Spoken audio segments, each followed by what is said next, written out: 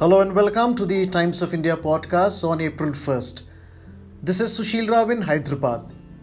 An AI-based accident prevention system has been developed by the Military College of Electronics and Mechanical Engineering in Secunderabad. The college carried out various artificial intelligence-based projects which are being further developed as ruggedized and deployable systems. In one such project, MCEME took the initiative to share one of the AI-based projects for application in civil domain, which is the AI-based accident prevention system for use by the Telangana government. The project was handed over by Lieutenant General TSA Narayanan, Commandant MCEME and Colonel Commandant Corps of EME to Jayesh Ranjan, Principal Secretary Industries, Commerce and IT, Government of Telangana.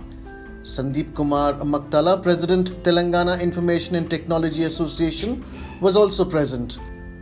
The ambitious project will be evaluated on a test bed for AI-based accident prevention system with the Transport Department for use by heavy vehicles plying in the state to prevent road accidents.